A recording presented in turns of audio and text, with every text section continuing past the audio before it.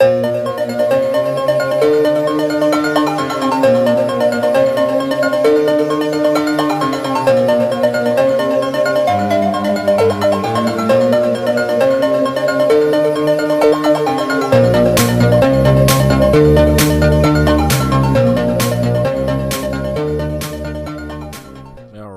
everybody to the 366-day movie challenge. I am your host, Eddie Monster here. We're trying this out. Okay, this isn't the first time. Back in 2016, I did a previous movie challenge, which also happened to land on a leap year because 2016 was a leap year, and I by accidentally named my blog 365 Days without actually researching it. And then just happens that I think it was like 280-something days into it, I was like, why do I feel like there's more days in this month than there should be?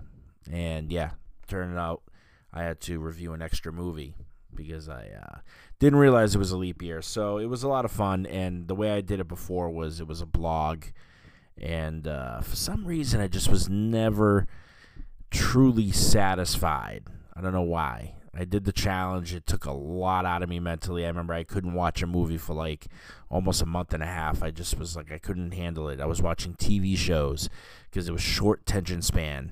You know what I mean? I think I drove myself that crazy with that challenge that I was like, I need everything in short bursts. Otherwise, I'm not going to be able to handle it. And but I've tried it again since. I didn't try it this way. So this is what is interesting for me. I have Eddie's 31 Days of Halloween. I do that. I do Eddie's Countdown to Halloween. So you're going to see in this podcast, you're going to see that those are going to interlap, right? There's going to be the month of October where you're either going to be listening to the episode on this, which is 366 days, or you'll be listening to it. If that's how you listen to it, you'll be listening to it on Eddie's 31 Days of Halloween, which is completely fine. But yeah, I'm the same person, so it's going to intertwine with each other. And each episode, obviously, depending on the podcast, will have a different intro, basically. But we're going to try this out. We're doing this. This is podcast form. We're going to try our best to do the best we can and take it day by day by day by day. I am excited, though, because I have a film that I wanted to start off the new year, and I waited long enough to watch this. I'm a huge, huge, huge wrestling fan. So without further ado, for the first day of January, we are checking out The Iron Claw. Ever since I was a child, people said my family was cursed. Mom tried to protect us with God. Pop tried to protect us with wrestling. He said if we were the toughest, the strongest, nothing could ever hurt us. I believed him. We all did. Morning. Pants tomorrow, please, David.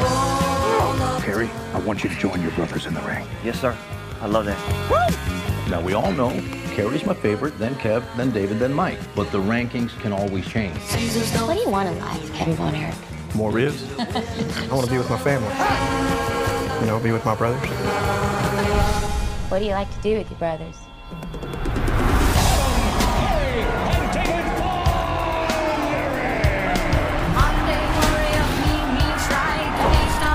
Together, we can do anything. We're here to restore justice to the Wrestling Federation that our father built with his own two hands. The hands that were passed down to us. The hands that will deliver the Iron Claw to you. So what do you think? Like we're alive? I love your family, Kevin.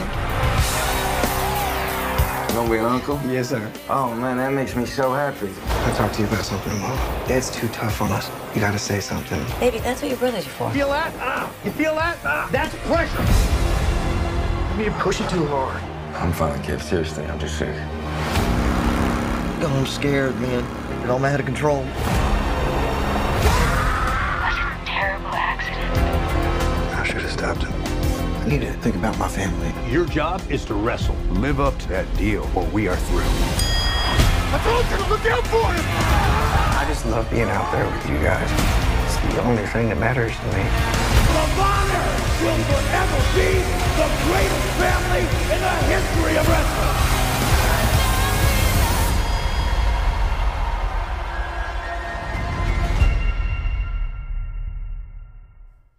All right, so there you go. So the Iron Claw, which is a very, very unique story. Before I get into it, here's the thing about it. So for those of you that aren't maybe into professional wrestling, there was a time when the Von Erichs were like the superheroes of Texas. I mean, these guys were larger than life. They were stars. They were bigger than whatever, but they were unbelievable. I remember my dad would always tell me stories of the Von Erichs, and I, unfortunately, at the time was too young to really pay attention to what was going on in professional wrestling at the time, because this is, you gotta remember, this movie kind of takes place between 1983 and 1986, and those are prime years that I don't remember.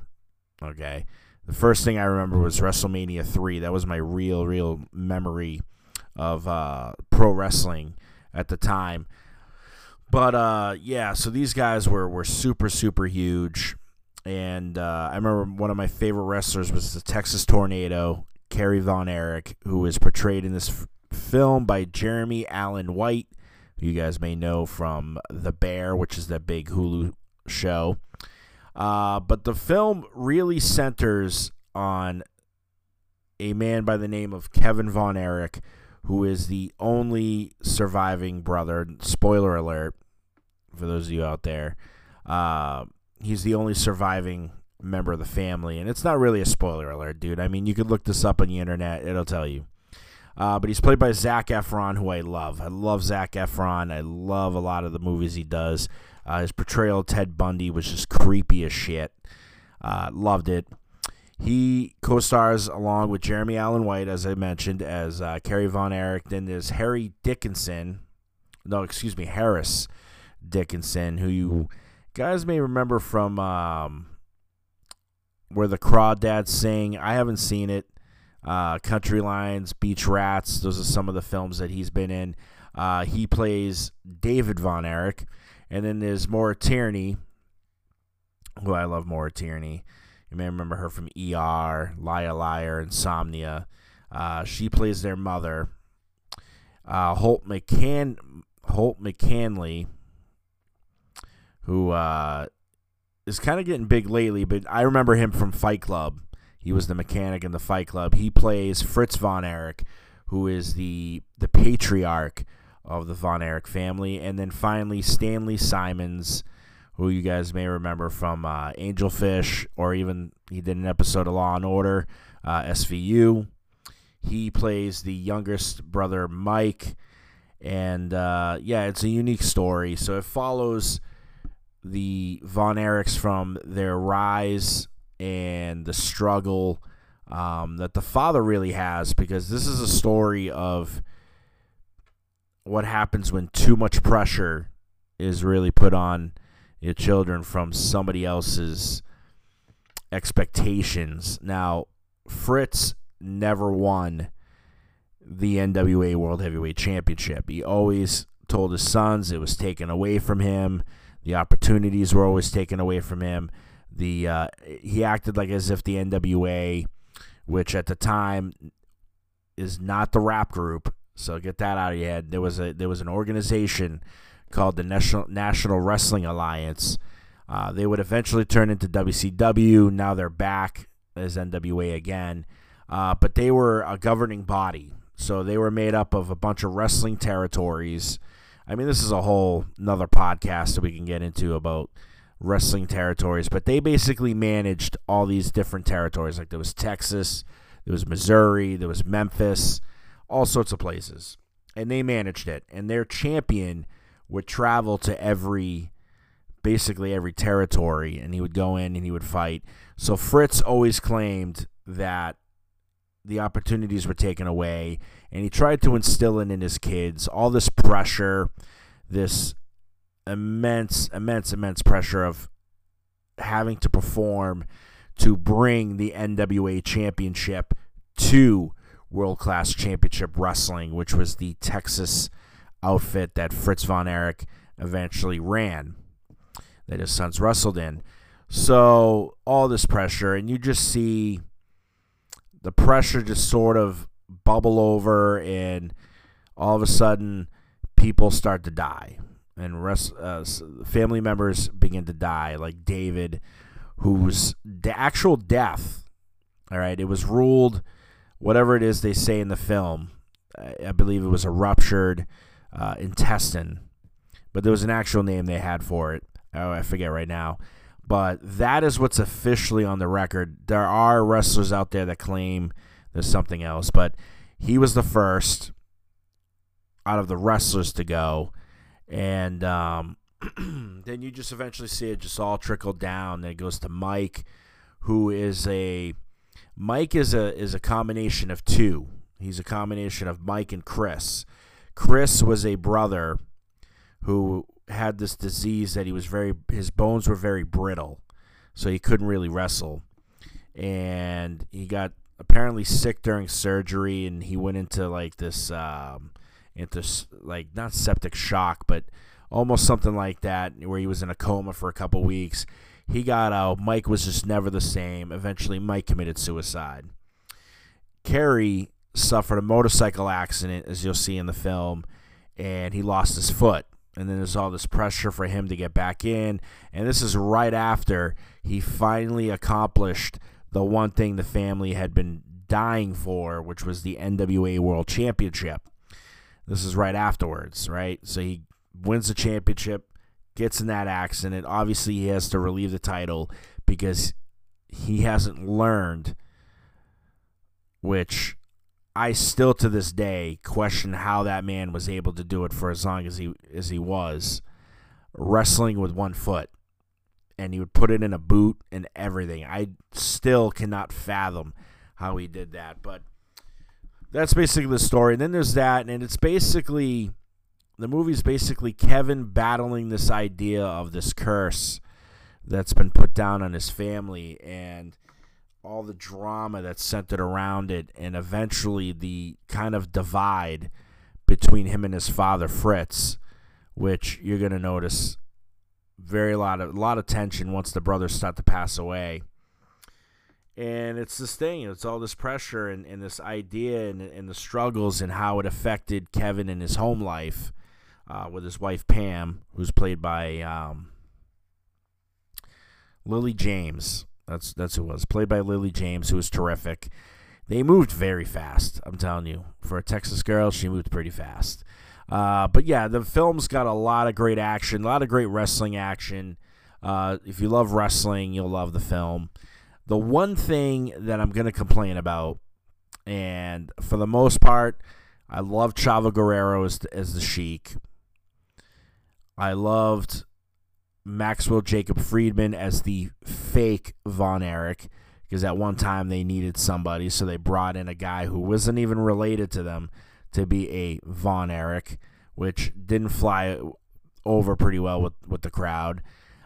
Maxwell did a great job, but there was one guy who, and I get it, because Ric Flair is somebody that is hard to imitate.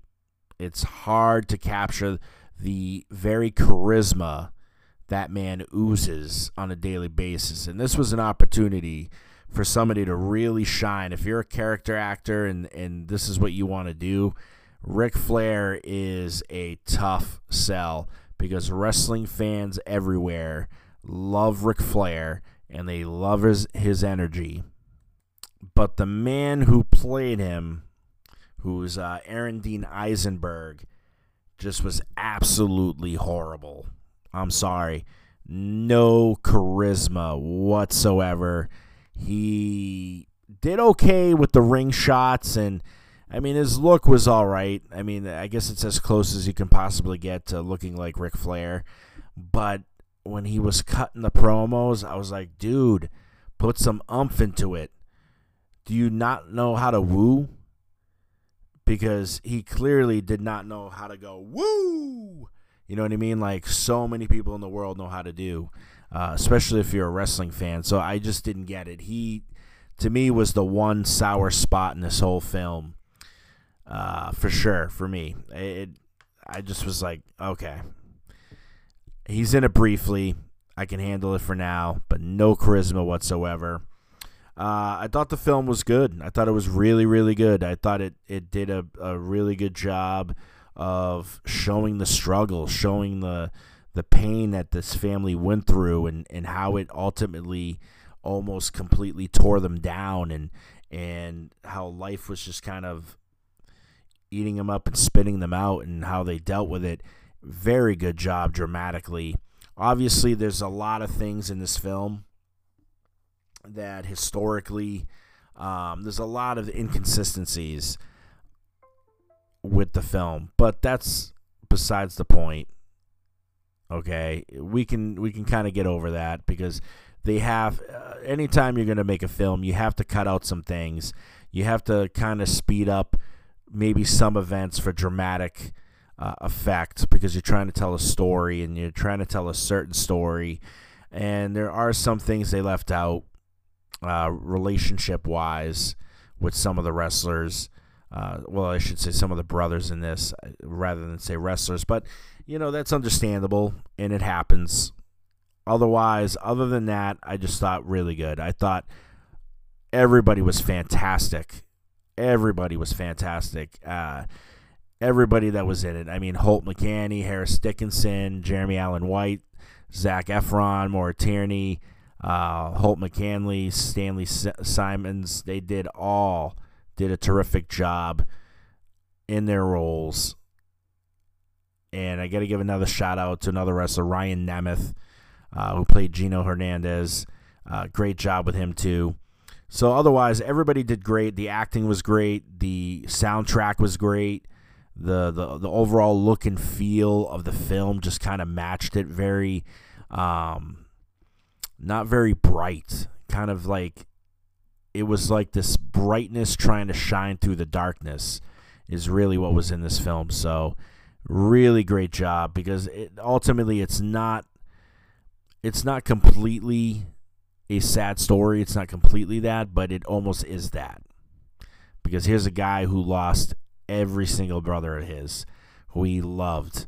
So shout out to the director, obviously, for doing such a good job with it, and the sacrifices he obviously had to make when ultimately writing this film. That's Sean Durkin. For those of you guys that don't know, he wrote and directed the film. And before I forget, I want to talk about one quick thing here, one stylistic choice that Durkin made that I thought was pretty interesting, that he added this into the film, and that was the soul's journey to the other side. I mean, everybody knows the classic story of Sharon, I think it's Sharon or Sharon, who's often called the ferryman. Remember, he rows the boat in the afterlife, and only the souls who have paid him the boat fare with coins, which are usually placed on the eyes or under the tongue of the corpse during burial, can gain access to the ferry. And basically, he brings you, and he takes you on this journey to the other side.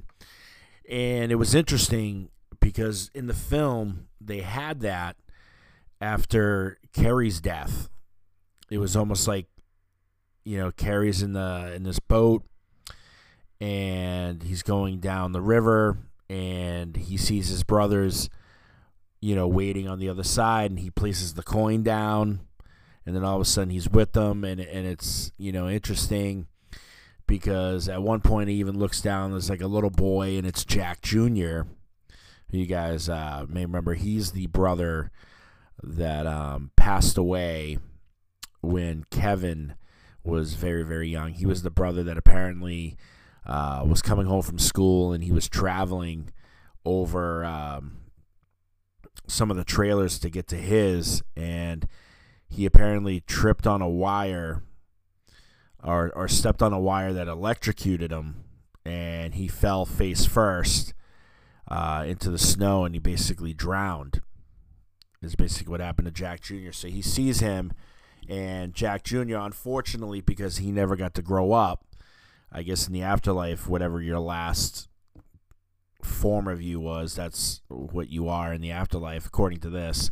I just thought it was very, very interesting that they had this in there. You know what I mean? Very interesting stylistic choice, considering, you know, they were good old Southern boys who were very religious, but, you know, just such an interesting choice. I think it was to kind of breathe peace into a story that was otherwise very chaotic in the sense. But yeah, check out The Iron Claw. It's a great movie. You will not regret it. I'm giving it an A- for our final grade. We'll see you guys all tomorrow.